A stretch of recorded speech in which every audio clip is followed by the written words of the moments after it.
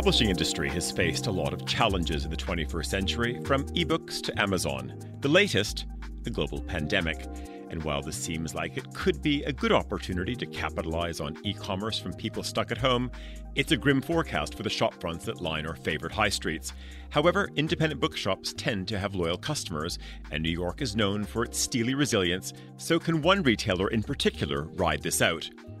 Today, we speak with the founder of one of New York's leading independent bookstore businesses, Sarah McNally, from her home in Greenwich Village. In 2004, just as many of the big commercial bookstores were dying out, McNally launched her first McNally Jackson store in Nolita. Since then, a new generation of booksellers and consumers alike has blossomed, and the brand now gives its name to 4 bookshops and 2 stationery outlets across the city. But will McNally Jackson's rapid expansion mode put it on hold now? I'm Tyler Brulé, and I'm delighted to welcome Sarah McNally to the Chiefs edition of The Big Interview.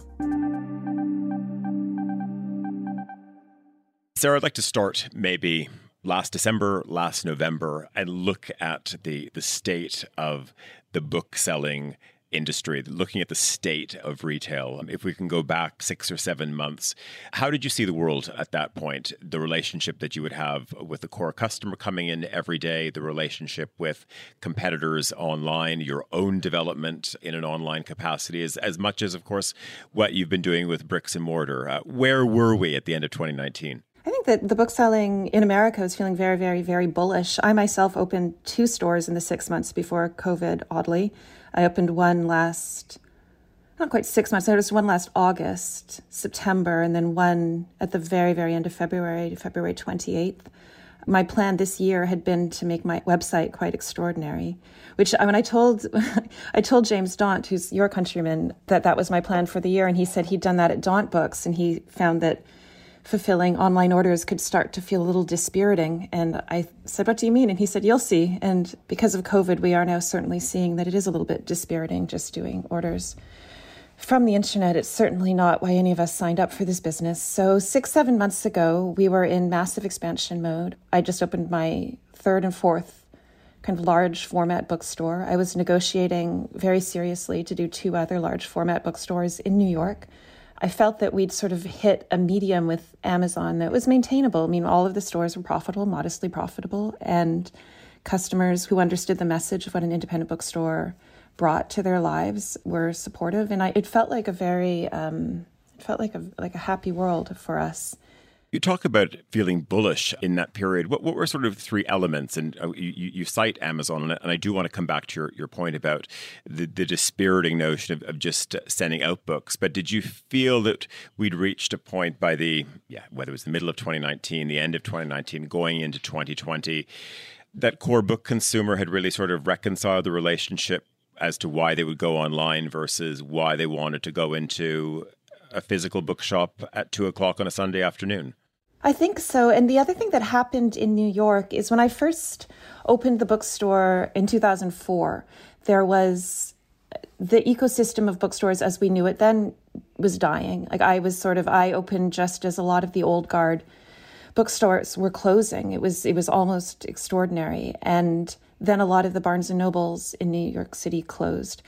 And in the last sort of 5-8 years, there had been a real growth of indies across New York, not just my own. There'd been the Brooklyn, which never really had a strong indie bookstore community, really got online with that. And a lot of stores opened that they're not big stores, but they have big social media elements, big marketing elements, and they're amazing at galvanizing their communities. And so I think that being part of an independent bookstore community in New York became a viable option for young people living here. And it was when I first moved to New York, the independent bookstore community was sort of radically intellectual. You could go to St. Mark's Bookstore at 11:45 p.m. and buy, a book of critical theory. And that's not the independent bookstore. You can do that at my store. We sell a lot of critical theory, but the independent bookstore that have arisen since then are much more frontless fiction driven, really fun, often owned by young women.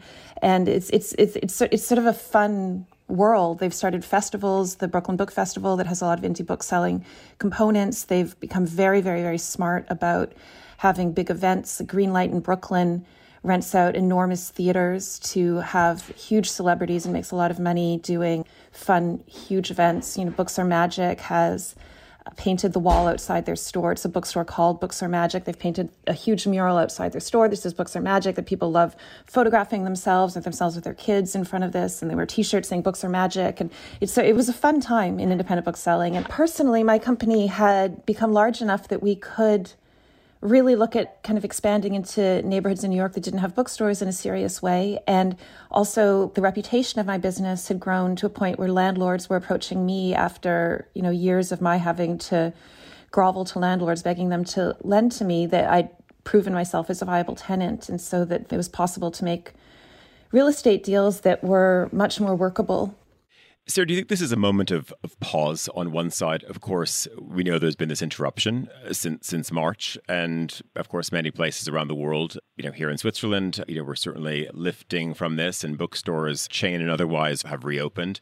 Do you see this as a moment of pause and pick up? And if there is a pickup, do you see signs of positivity? Because there's been so much talk about the re-engagement of community. There's been so much discussion about the importance of the butcher and the baker and the local pharmacist, and that we realize that digitization has disconnected people. And yes, it's great to get your food delivered to the front door, but there's just been so much humanity has been removed, and the world has become so transactional that do we move back into a world of the cozy? Could we be emerging, or could we re-emerge in potentially a better place?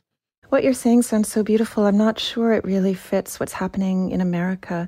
It's funny, I had dinner with some Europeans last night. We had an outdoor picnic, and they're German, and they said in Europe there's such a hunger to get things started again, and such a recognition that they've lost something that they have to rebuild. And here, I think because almost all my customers and everyone I know doesn't like the president, his vehemence to open the country has resulted in Americans not wanting to open the country and not trusting the government to do so in a safe way.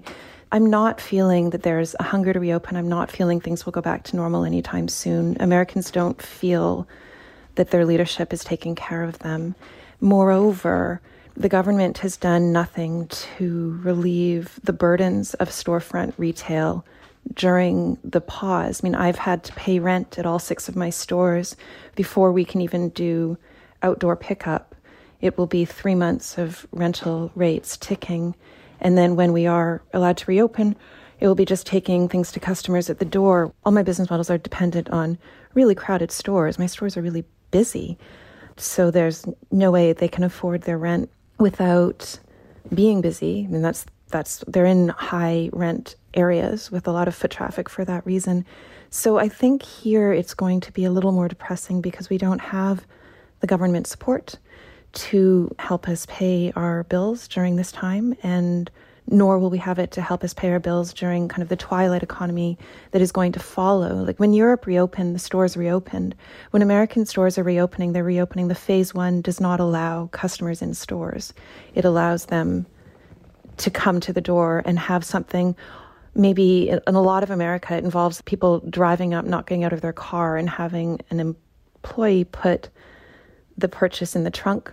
In New York, it sometimes involves people coming up and the employee coming and putting their purchase in a foyer and then running back, and the person picking the thing out of the foyer so they don't even talk to the employee. Sometimes it can involve meeting somebody at a door that is blocked off so the customer can't walk into the store, and there's some sort of desk or counter pulled up to the door where the interaction can take place.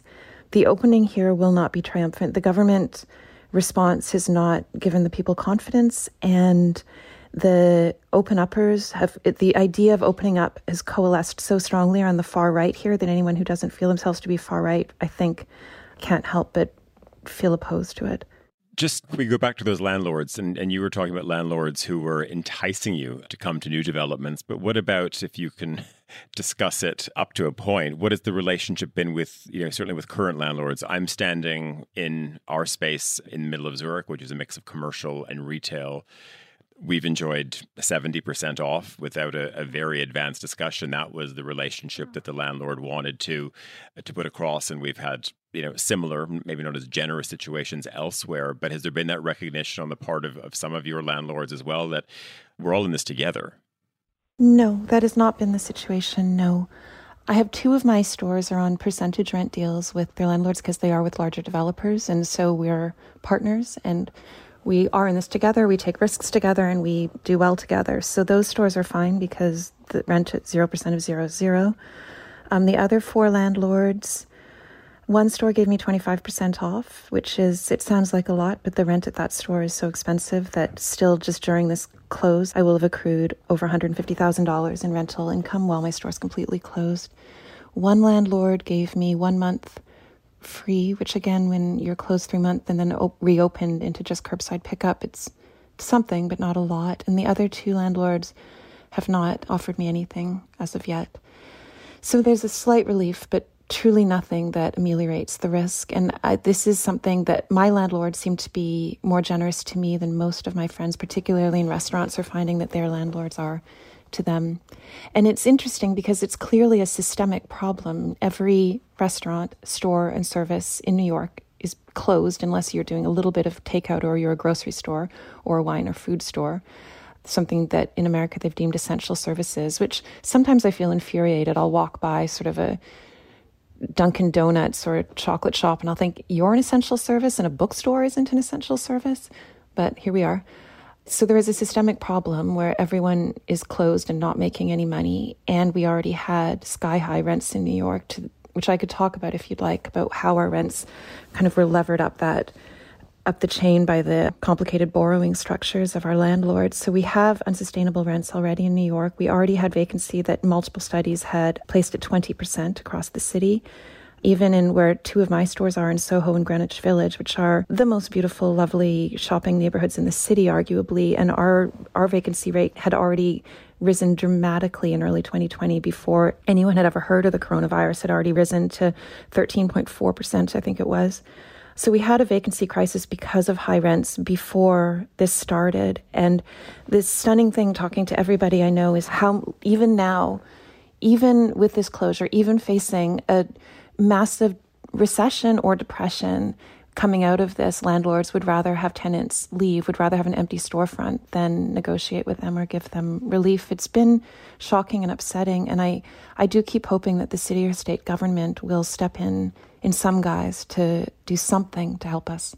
Yeah, as you said, it was a depressing picture, and as you know, we were not quite neighbors, but of course, we had our own shop over on Hudson and Charles, and the same thing. We just saw one shop after the other being driven out by high rents, then no scope to renegotiate. Also, sadly, it's not just a story of New York. It's a story which, really travels across much of the US, parts of Canada, and something that also London suffers from as well. And we wonder, when is the penny going to drop that it's not sustainable? Forget about from a business point of view, but just when you look at community. And I think we want to make this hopefully an uplifting show by the time we get to the end of it in 10 minutes.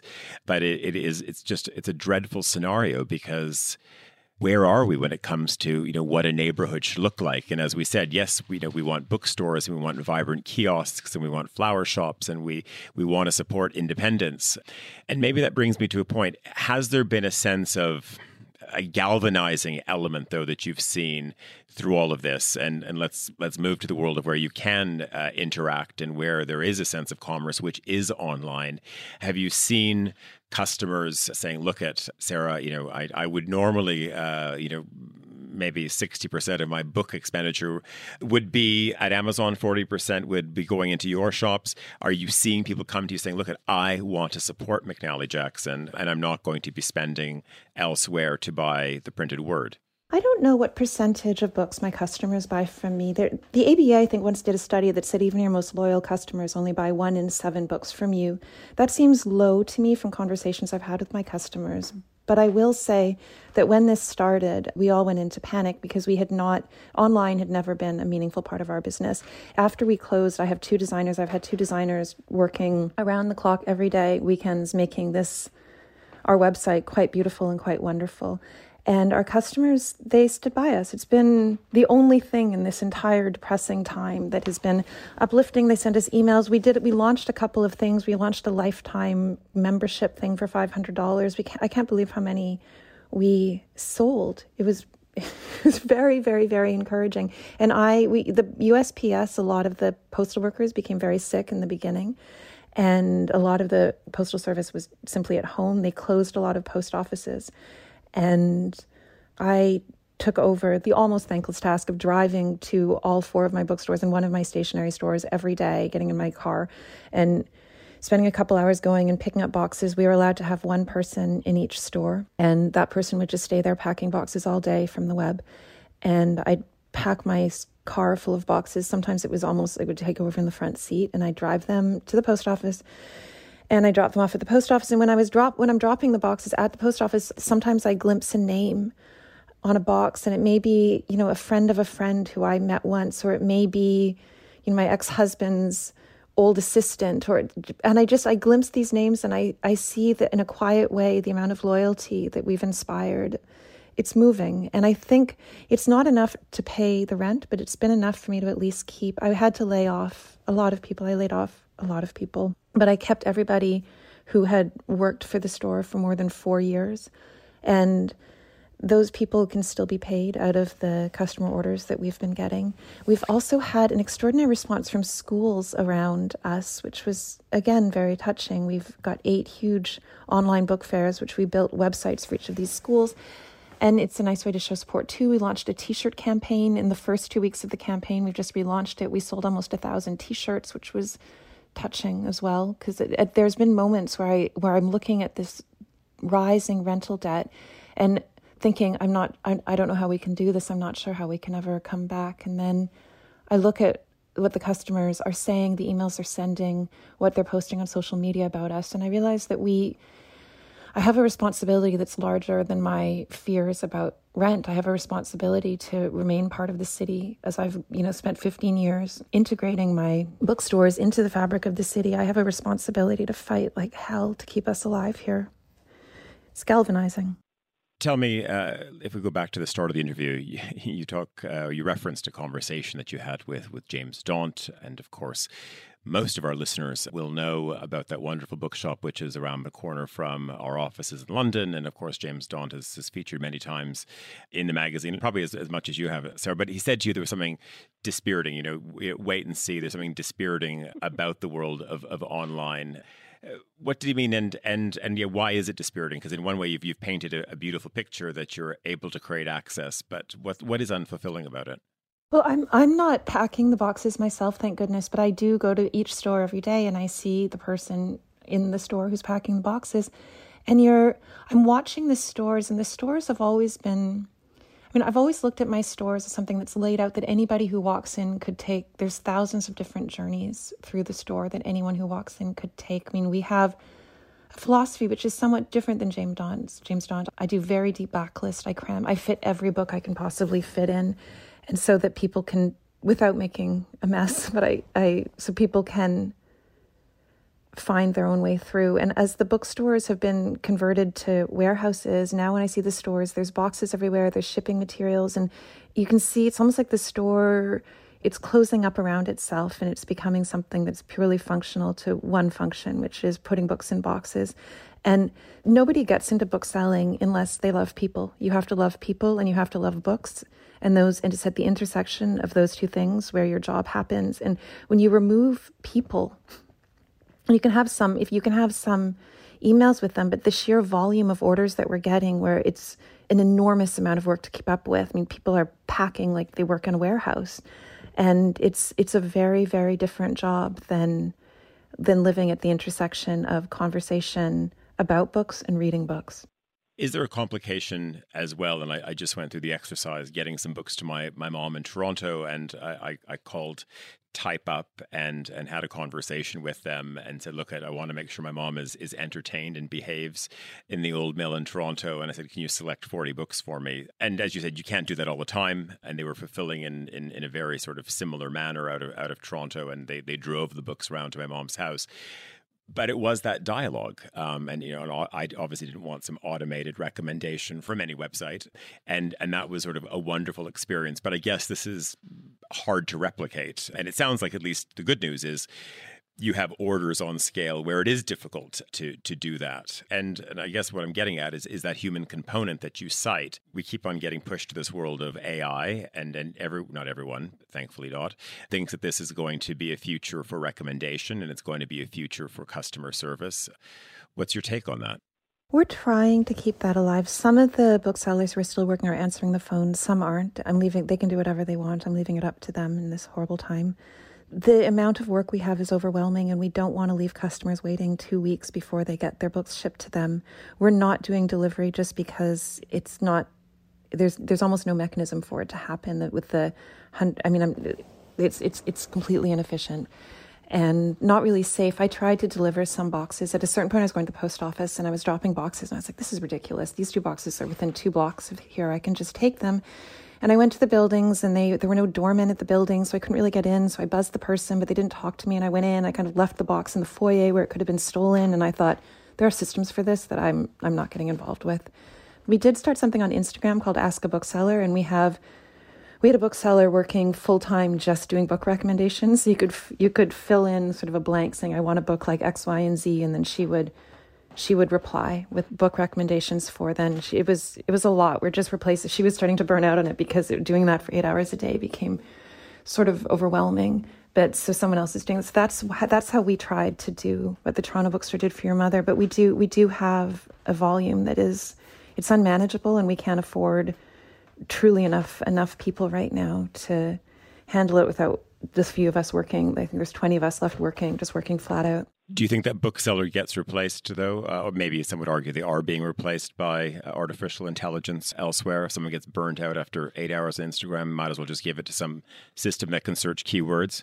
Well, I would never. I mean, that was 8 hours she did it 8 hours a day for 2 months. I think it was understandable. But I don't see that world. And when I drive around to the stores, I often stop and I sweep the sidewalks and I talk to customers who are walking by in the street, and they say how much they miss us, and they ask about booksellers by name. And I mean, if we can get through, the only thing that would stop us from coming back is our landlords. There's nothing else that could stop us coming back for my business and for most of the businesses I know in New York. And perhaps there'll be some intervention, because you're right, there is a crisis, a vacancy that has grown across America. Except, I don't know where it hasn't grown, is Paris. Paris has no vacancy crisis. It's a beautiful example of the city supporting its local stores. But at this point, we have to, I think, my being in New York during all this time, so many people I know have left and they've gone to their country houses or they've gone to stay with in-laws. And I have been in this city every day. And I've been truly in the city because of my post office deliveries. I'm driving from neighborhood to neighborhood. I'm in Brooklyn. I'm in all over Lower Manhattan. And it's made me love my city more fiercely than I've ever loved it. I feel like lashing myself to the mast of it. And a lot of us had that feeling after September 11th. A lot of us had that feeling after Hurricane Sandy. And when these moments when New York is truly attacked, the response from its people is passion to keep the city alive. And perhaps that will translate into a very, very positive opening, because 9/11, life resumed quite quickly after it. Sandy, life resumed quite quickly after it. But this is a long time for us to really ponder what we've lost in our city. And people do keep talking about whether online buying habits will become more entrenched because of this time. And I think it's possible in New York that the opposite will happen. I want to end on a positive note. You know the Monocle reader and listener quite well, and of course you're one of our best stockists for sure in North America. I think a lot of people are listening and they hear the passion and people know that you're a fantastic retailer. I think we also have a lot of people who, of course, are rethinking because they're not going to stick around at maybe the insurance company they're working, or they're leaving the airline voluntarily or involuntarily. When you think of good retail, Sarah, and I think this is where a lot of people see the passion, that this is the moment that they do want to contribute to the neighborhood. They are going to go and open a shop. They're going to develop some type of service concept, which is integrated into the street. It's part of the community. Off the top of your head, what are 3 great things when you look at great retail, when you look at great service? What would you say to someone? What do you have to be delivering? What I've always done in my stores is I've always believed that every person contains multitudes. I do all the buying for all my stores. I don't buy the kids' books, and there's some university press books I don't buy, but I buy almost all the books. And for my stationery stores, I buy all the stationery. I never buy cynically. I always look in myself, and everything I bring in, I have to in some way like. Even if it's something I wouldn't buy, even if it's a book I wouldn't necessarily read, it has to, on some level, appeal to me. And if you go into retail, I think, with that sort of honesty and that openness, and you never, ever buy cynically. Every time I'm trying to train somebody to work with me and they say, well, I don't like it, but people will, I say, that's simply not good enough. You can't think that way. You have to come. I try and curate my stores, which, although they have tens of thousands of items, all of them, they're curated not that differently from a magazine where you, to a certain degree, have to approve everything in the magazine. You wouldn't put something in Monocle you thought was stupid or dumb or for people who you didn't respect. Everything in there is something you respect and for people you respect. And I think that if storefront retail is done that way, I think it always adds intelligence and depth to the city and the neighborhood in which it lives. That's superb. Are you shipping across the border? Are you shipping internationally if someone's willing to pay the postage costs, or is it only within the 48 or 50 states at the moment? We are, but it is a cost. I mean, it's not, shipping is not cheap. It's funny, one thing we realized during this pause is how long it takes to pack an order compared to sell a book. And we realize how much work the customers have always done by actually going to the shelf, getting the book themselves and walking it to us. And shipping across the border right now, it's not cheap, but it works. And the USPS, the United States Postal Service, has definitely improved its act in the last month or two and is working much faster. So it's possible, certainly possible. Well, hopefully some of our listeners and, of course, regular readers will be coming your way. Wish you all the best of luck, and we'll, of course, be checking in over the months to come.